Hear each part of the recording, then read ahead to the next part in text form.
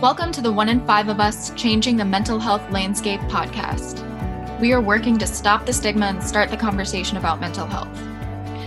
1 in 5 people will experience a mental health condition, but it takes on average 8 to 10 years for someone to seek treatment. Hi, I'm Nancy Eigel-Miller, the founder and executive director of 1 in 5, and I'm thrilled to host this podcast to help educate our community around mental health and wellness and to empower you to start the conversation.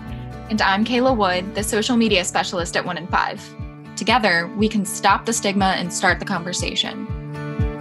You belong here. We belong together. All right, so today we are talking with Patrice Brown of the Preston Brown Foundation. Patrice, thank you so much for being here.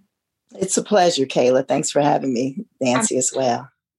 We are so excited to chat with you, and we're just going to dive right in. So first, we wanted to kind of ask you, what makes you passionate about mental health, and if you have any experiences with mental health in your personal life, if you could share a little bit about that story.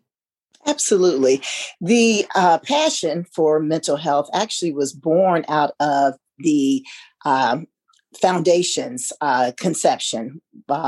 My son, Preston Brown, local Northwest High School graduate, played for University of Louisville and ended up being drafted to the Buffalo Bills. A couple of years into his seasons in Buffalo, a friend of his, actually an old teammate of his from Louisville, had some connections up in the Buffalo market and started getting Preston engaged, going out on his own to, use his platform to raise funds, work with youth, motivational speaking, that sort of thing. The first actual formal foundation activity was Preston adopted an inaugural class up in Buffalo. It was an Urban Teachers Academy. And that was a group of diverse children from underserved areas who had committed to becoming teachers or going into the teaching profession. So Preston was watching actually one of the news programs up in Buffalo at the time, and he saw it and he was just really, really excited about, how could he help? He wanted to know how could he help? So he kind of got together. We talked about, forming a foundation to make it official, adopting that class and seeing them through. Actually, they're seniors this year, but seeing them through from the 9th grade forward. That's kind of where then the Preston Brown Foundation was kind of born. We had at that point adopted our mission statement, which is still to motivate, serve, and provide resources that encourage youth in underserved communities to prioritize their education, lead a healthy lifestyle, and engage with respect in their communities with themselves and others. So that's where it was kind of born. We started with this idea, taking it from, assisting with the Urban Teachers Academy, and had to feel like, okay, now where are we going to grow this? It wasn't until Preston left the Buffalo Bills in free agency in 2018 and came to the Cincinnati Bengals that a lot happened that year. So in 2018, if I recall correctly, so he's making the transition from free agency. He's played like every game in his NFL career. He's been healthy and had played every game. So needless to say, his health was important to him, his physical and his mental health. He prided himself in that. Coming to the Cincinnati Bengals in free agency, he took a bet on himself, took a 1-year deal in order to capitalize, leverage actually on his compensation. He left the Bills. They were also negotiating with him, but he left there, capitalized on his opportunity to leverage greater income, and came to the Bengals on a 1-year deal. Pretty set, never been injured, 100% of snaps. Well, as life has it, first game in Indianapolis as a Bengal, he actually gets hurt. So 6 games later, he ends up going out on IR. He never, ever had missed a game. He had not missed a game probably since high school. So not even in his college career had he missed a game. Once he had to sit out and the pressures of being in that, career, now you can't play. You're still getting paid, but still you're not doing what you've done since you were 6 years old. And now the heaviness of what's going to go on with my future, I bet on myself. And now I'm hurt for the first time.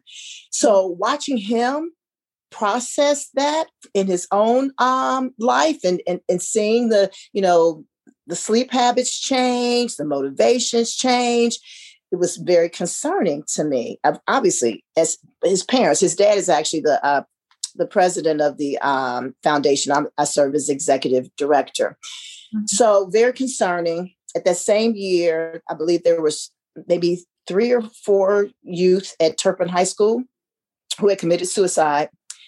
And that same year, a young man that my husband had coached, Preston's dad's a teacher and coach, he ended up committing suicide. So it was like a culmination of all of these things, just, watching Preston, who at that point kind of like admitting, like after the fact, he didn't know what it was at the time, but, he's like, wow, I'm depressed. That's some anxiety I'm feeling, trying to get through this and determine where I'll go next. Mm-hmm. Seeing my husband just devastated with the news that this young man that he had coached had committed suicide. And again, just what was going on in the Cincinnati market. That's where our enthusiasm was born for the mental health aspect, that piece of it. Positioning the foundation, there's a program that it was called Press Forward. So the Preston Brown Foundation, Press Forward was the motto. And that became the mantra for our mental health programs. And it was really, again, born out of love for what I saw happening, with my own child, for my husband, for what was obviously an epidemic already of great proportion that I was really very unaware of, to be quite honest. Mm-hmm. So that's where the passion was born to do more, to do better. We started incorporating things into Preston's. He gave an annual an annual cheer and football skills camp every year. So we started trying to incorporate mental health messaging, awareness, getting out into the community, partnering. Actually, 1 in 5 was one of our first partners when we, were seeking to get some type of credibility in that space. Reached out to Nancy. I was just online searching mental health, Cincinnati youth, and there they were. I'm like, wow, already here, established, doing such amazing work. And we partnered for the Macy's, the mental health rally, which was, it was unprecedented. And it was really a cool venture and really well received. And since then, we have just moved forward because obviously, fast forward into COVID, et cetera, it has just become our main pillar. It's just our main program. And it is, especially then for us, diverse youth, the Black and Brown communities, obviously embracing that because that's my heritage. That's what I am. So that's what I see. And so going into those underserved areas, partnering with those schools and other foundations has been driving. It's been a driving force for us. Yeah. Awesome. I know that you guys have done so much work in that space. And why don't you talk a little bit about some of the programs you're working on now? It's pretty cool. So what we've recently adopted as a program that we're calling, it's still part of the Press Forward initiatives, but they're refueling stations. So what we're doing is we're partnering with area schools and providing the athletic programs and boys and girls, but this is kind of like our avenue in to the youth was to go through the athletic program because during COVID, believe it or not, most of the athletic programs, although the kids were at home, they were still meeting. So all of the additional burdens and challenges that were then put on our youth during that time, we took that opportunity to say, okay, those kids are still coming to school. Those kids, though, have been impacted by, parents that have lost jobs. They're not necessarily even coming to practice with the proper nutrition. Once they get to practice, they don't have the proper sports hydration, healthy like fruits and snacks. So what we decided to do, we started out having these refill stations that focused on, healthy food, sports hydration, and then we encompassed the mental health wellness piece to give them things like, stress balls, mental health awareness information, because those kids are going to come to that refuel station. Our most recent partnership is actually with the school in Savannah, Georgia. Wow. So we've recently signed up with our fourth school, Islands High School in Savannah, Georgia. We actually have given them a $10,000 donation grant. They're underfunded charter school that in Georgia's like our tertiary market now. But what we're doing is partnering with them to present even mental health first aid courses. I did get certified by the National Council on Behavioral Health to become a mental health first aid instructor. So I am bringing forward that initiative. It's been well received, again, because all the kids come there while they're picking up a sports drink. You might as well have some information on self-care or access to mental health services. And it's kind of like a soft approach, right? But yet, still allows us to move forward, move that needle forward. And that's so amazing because we recently did a podcast with one of the women who she writes a blog for us every week. And she is a motivational speaker. And she was a Black student athlete. And she was talking to us about how people just don't talk about mental health in that like arena. And so that's so amazing that you guys are doing that work. It's very, very much needed. So yeah, that's amazing. Yeah, it is definitely from the football camps even that we've put on in the past. You see the little kids who were dropping tears and then they're being told, right, suck it up, and there's no harm intended. I know the coaches and the staff, they have good intent, but yeah, the consequences of that have just exacerbated an already a situation already in the Black and brown community that is one that's not looked on favorably. You don't need mental health counseling. You suck it up. You're strong. You're brave. But yeah, it's just like the opposite. It needs to be told, you're okay. I used to think of trauma as isolated events. And obviously now as I've taken it upon myself just to learn more because I want to help in that space, it's really like, no, everybody has trauma. Like it's not, it's more like more when, not, well, if you ever, it's when, and then how do you cope and what tools are you given so that you can still be, resilient through it all and not have that compounded. I likened it to probably what, we hear all the time is like, obviously like your physical health. And if you've got high blood pressure, it's like, you're going to do something about it. You're going to, change your diet. You're going to get some exercise. You might even need medicine. And so when it's your mental health that is suffering, if you don't get help, you might get through it, but it's almost like putting a Band-Aid on it. So the next event is just going to exacerbate and it's just going to blow that wound like right open, just blow it right open. So what we want to do is help reduce the stigma and make mental health services more accessible and just the information and the self-care. We love going out and even spoiling the kids. Like last December, we had the what's the challenge called? Ninja Warrior Challenge event for kids through for about 30 or 40 of them in Greater Cincinnati, and just seeing them play and at the same time get the message of resiliency, but yet support. Like you can't do anything by yourself. It's just amazing. And the younger you can do it, right? I mean, as kids, as we know, at a very young age, are experiencing mental health challenges. The younger you can do it, the more receptive they are, and they'll start to think of it as, this is what I do. I take care of me. I mean, heck, and we've had to learn it, as an adult.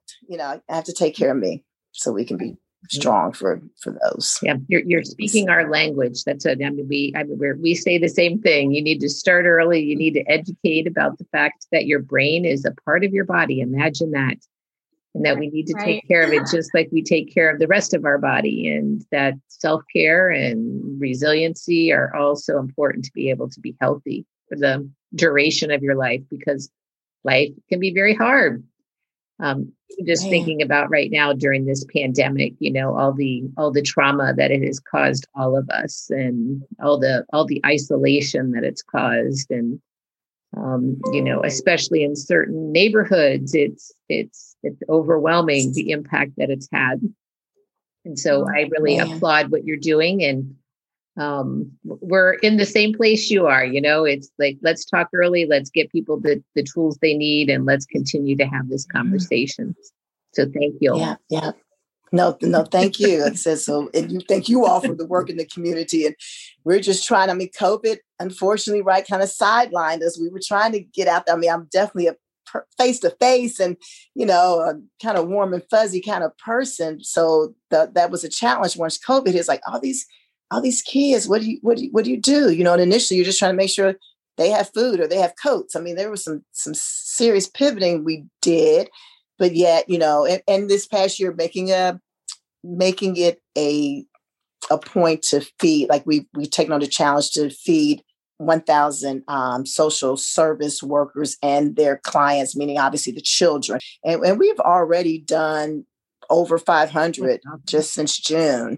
And are feeding those at the Lighthouse. Actually, March 20th of this month, we'll be providing healthy meals to their residents and their staff. I think there's a total of maybe 75. Awesome. It sounds like you're with everyone else. We've had to pivot and refigure out where the priorities are. And so looking forward, I keep thinking that it's going to get better here soon. It has to get better here soon. We have to be able to connect in a more normal way here soon. But what are you guys thinking moving forward? What do you anticipate is going to happen in the next, 6 months?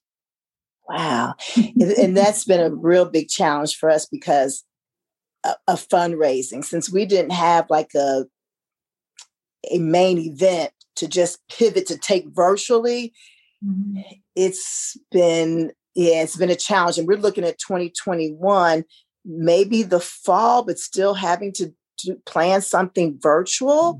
What we want to do is seek, and what we are in the process of doing and coming up with with the sponsorship program, is to get these refueling centers in as many underserved schools as we can. Because as you all said, the athletes, whether it's for the adults viewing pleasure or not, or for their own outdoor fun, they are still showing up, and they're still practicing. They still have weight training.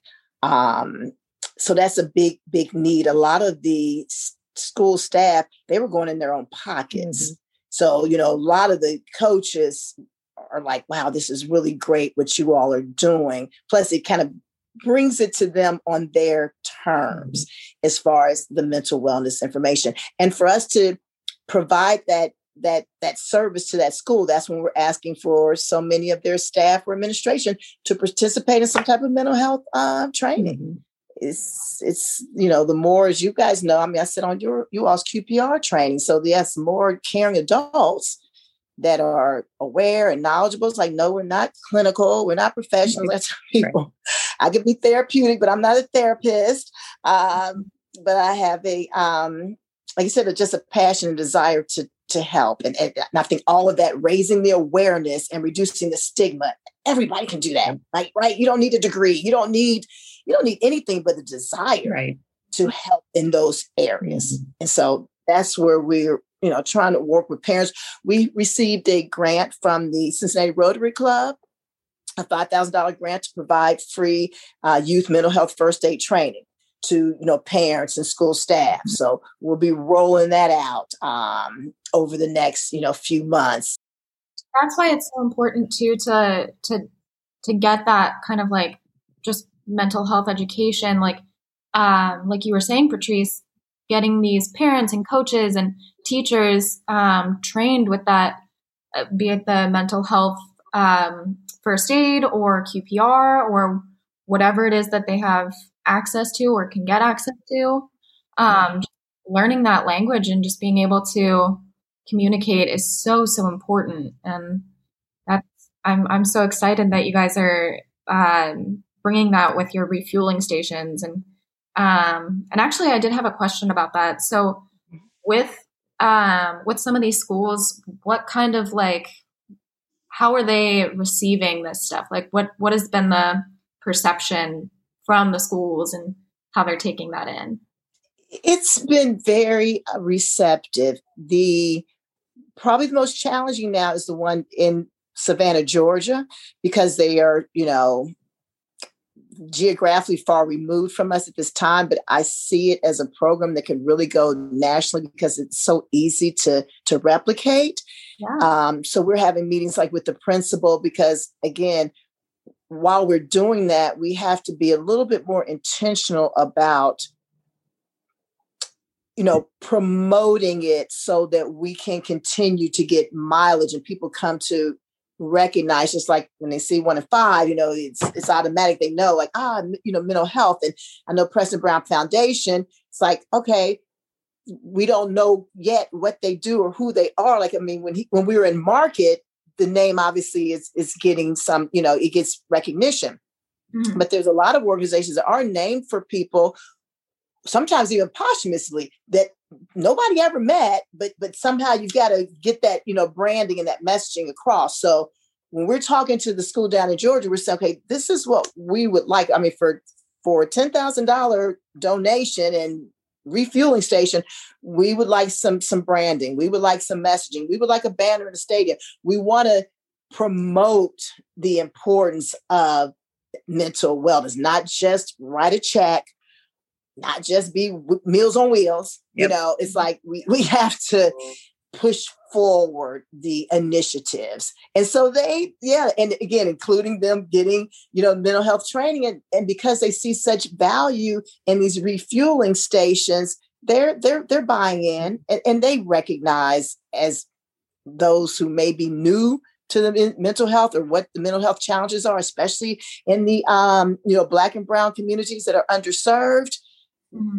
They recognize, and then more people. You guys have probably seen it also, right? You have major entertainers, African Americans, stepping up and stepping out and saying, it's okay not to be okay. I remember back in was last spring, and Preston spoke out at Sycamore. Obviously more of a majority type of, population there, but still he was just giving a little motivational speech. And he just said, it's okay not to be okay. He's like, sometimes I'm not okay. And so sometimes just them hearing somebody that they, might have, some of those guys might be like, oh yeah, my big brother played against him or whatever. They can relate and they can identify. And they're saying, it's okay to not be okay. I'm not okay, and making sure that they know where to go, right, to get the support, right, is just so important. Yeah. You've talked a lot about your foundation. Tell us how people can help you. How can they get involved? How do they contact you? All of those details. Thank you. Our website is PrestonBrownFoundation.org. So if you just Google Preston Brown Foundation, you'll find the website. We're always looking for volunteers. We believe, Nancy, as you mentioned, we will come through this and we will be back out in the community, and we will be having those, events and those major fundraisers. And whether right now we've just been doing like some we call it door dashing, where you're just dropping off different things. We could use volunteers. We could always use a financial support. And most importantly, we could use some sponsors, the sponsors to get these refueling stations that are looking at, again, not just their, physical health, but their mental health, presenting that message and getting it into these underserved schools is of utmost urgency for us. So if they are interested, you can log on. There's a contact page, and you can reach out to me at info@PrestonBrownFoundation.org, or fill out the form on the website, and we'd be happy to get you engaged. You'll hear back from someone pronto. Great. And we will put all that in the show notes for our listeners. So don't worry about writing all that stuff down so that we or rewinding or anything. Thank you. Absolutely. One other question I have to ask you, I always like to ask people this because it helps me. So what motivates you to do this work? What do you see changing out there as you're doing it? And day to day, this is hard work. What drives you to do it? It is. At the end of the day, literally knowing that we can save lives, like literally. Mm-hmm. We can save lives by getting the message into the, right hands, which, as Kayla said, typically, right, the caring adults, the adults who are, watching the children and noticing the changes of behaviors, especially when it starts, right, impacting their, their friendships or their schoolwork and those sort of things. So truly saving lives is the motivation. That's what I get passionate about. And especially knowing that message is not as well heard in the Black community, knowing that the Black and Brown communities, knowing that I have a connection there and just a genuine, desire to help. I can be accepted there. I didn't mention, one of our most recent partnerships with Upspring, and Upspring is the only, obviously, organization in this region that works with homeless, provides educational service to the homeless. So as a result of the COVID situation and what I think renters just got an extension maybe to September, but there is a prediction that the homeless crisis is going to just explode, unfortunately, as we get toward the end of this year. So knowing that that's an opportunity, those children are experiencing the emotional repercussions of all this and will continue to a greater degree. I know Preston Brown Foundation, we'll get our hands dirty. We'll get in there. We'll get the volunteers. We'll get the resources. We'll support them as we've been doing. And I just hope to grow that even more. I feel like that's a population that is overlooked, but yet it's so critical that we get to them. How's Preston doing? He's doing well. He has moved to Georgia, which is why now we can pick up Georgia as our tertiary market. He's moved to Georgia. He's saying as much as he loved playing, he is starting to love not playing as much. His body is healing, emotionally healing. As I pointed out to you guys earlier, right? The kid who hasn't come off the field in 10 years, your body is a linebacker. He's delivering hits and getting hurt that in 2018 and then to come back in 2019 and then still try to play injured amongst all the other things that were going on, changing coaching staff, losing seasons. I think it was just, it was a lot for him. It was. And although they try to, because they're put into that world where like, oh my gosh, they're this and they're grown men and they're millionaires. Like everybody thinks like that somehow insulates them from just the day to day. And I'm like, oh my gosh, if nothing, it's just the complete opposite because, Right. Yeah, they're not invincible. It's honestly, like you were talking about earlier, the pressure, I can't even imagine. Right. So that's good that he's kind of taking a break and breathing. He is breathing, and he hasn't retired yet. He had a couple of teams call last year, and he passed. So he says he'll only play again if he feels like he can have fun and enjoy it, like the little kid again, right? The reason why most of them start playing, but then when it turns into something way far different than that. His experience after the Bengals released him and having to go out on the West Coast, it was just like this kid who was a 6-year starter is just kind of like, I think it was just like, just overwhelming. Kind of like a shock. Yeah, you're just like, okay, now you're just going through the motions. Like, where am I now? Like, what? I came home. So then it was like, let's step back and let's breathe. The press forward mantra just continues to be exemplified in his walk, so wherever that's going, what it's doing is definitely indicative of that, and that's why I know that it's just part of the story. It's just meant to be whatever the next phase of his journey is, if it's football, if it's something else, but just, watching him recover from it all, it's really, really inspiring, and he loves talking to the kids and giving those type of motivational talks. Actually, the day the Bengals released him, I never forget, out at Anderson High School. This is how the kind of kid he is. The day the Bengals released him, he was due to speak at Anderson High School. And he says he got a call, because I guess they had seen it on the ticker or something, ESPN. He's like, most of us could just kind of quietly go on our way, right? But it's on the ticker. He got a call from the principal, and they were like, "Oh, wow, we saw that, you released. Do you want to?" He was like, "Absolutely not.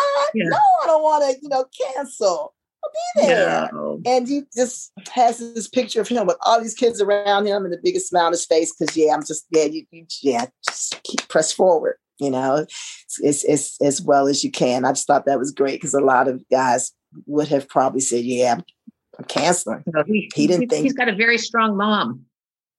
He's a very good example. Thank you. Yeah, so too. His dad was a football player, so we definitely exist support. So I want to thank you, Patrice, for being with us today and telling us about the Preston Brown Foundation and all the amazing work that you're doing. We want to thank you again, and we'll wrap up here today. I appreciate it. Again, thank you for the opportunity. It's been an honor and a pleasure. And you guys keep the work you're doing, and we look forward to doing some amazing things with you all in the future as well. Well, thank you. Thank you so much for listening. To learn more about this episode, you can check out our show notes and access additional information on our website at onn5.org. We ask that you please subscribe, rate, write a review, or share this podcast with anyone you think may be interested in hearing more about how we are changing the mental health landscape. Again, I'm Nancy. And I'm Kayla, and we hope you'll join us next time. You belong here. We belong.